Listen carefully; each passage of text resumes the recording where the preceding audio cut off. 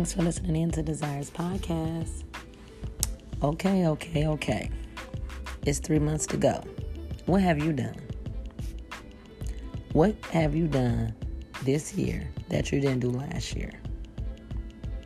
Besides, stay in the house, collect COVID money.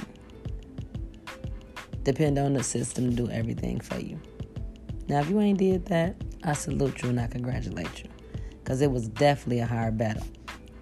But at the end of the day, I just feel like a lot of this stuff have handicapped our people. A lot of people was out of work. People didn't want to go back to work. People got free food stamps, free cash. It was like the world was crazy. People didn't even understand who they was. Everybody had an attitude because they got extra thousands of dollars of food stamps.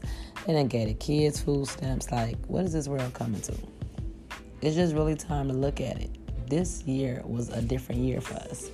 So just start thinking about things that you can do this next year coming up different to where you don't have to wait around for the extras and the handouts. Start learning how to boss up your life so you won't got to depend on the system. I think this was a crazy year. And I know I'm just not speaking for just me. This was a crazy year. And it's almost over that fast. What can you do different in these last 3 months that you didn't do the beginning of the year and the middle of the year? Think about it. Start making some different moves. Start bossing up. Start changing things around.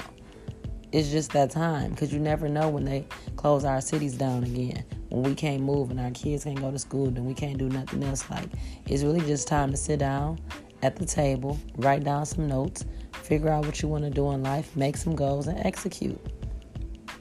After that, it's really nothing to talk about. Let's see what this next year going to bring us. Make your next move your best move. Thanks for listening in to Desires Podcast.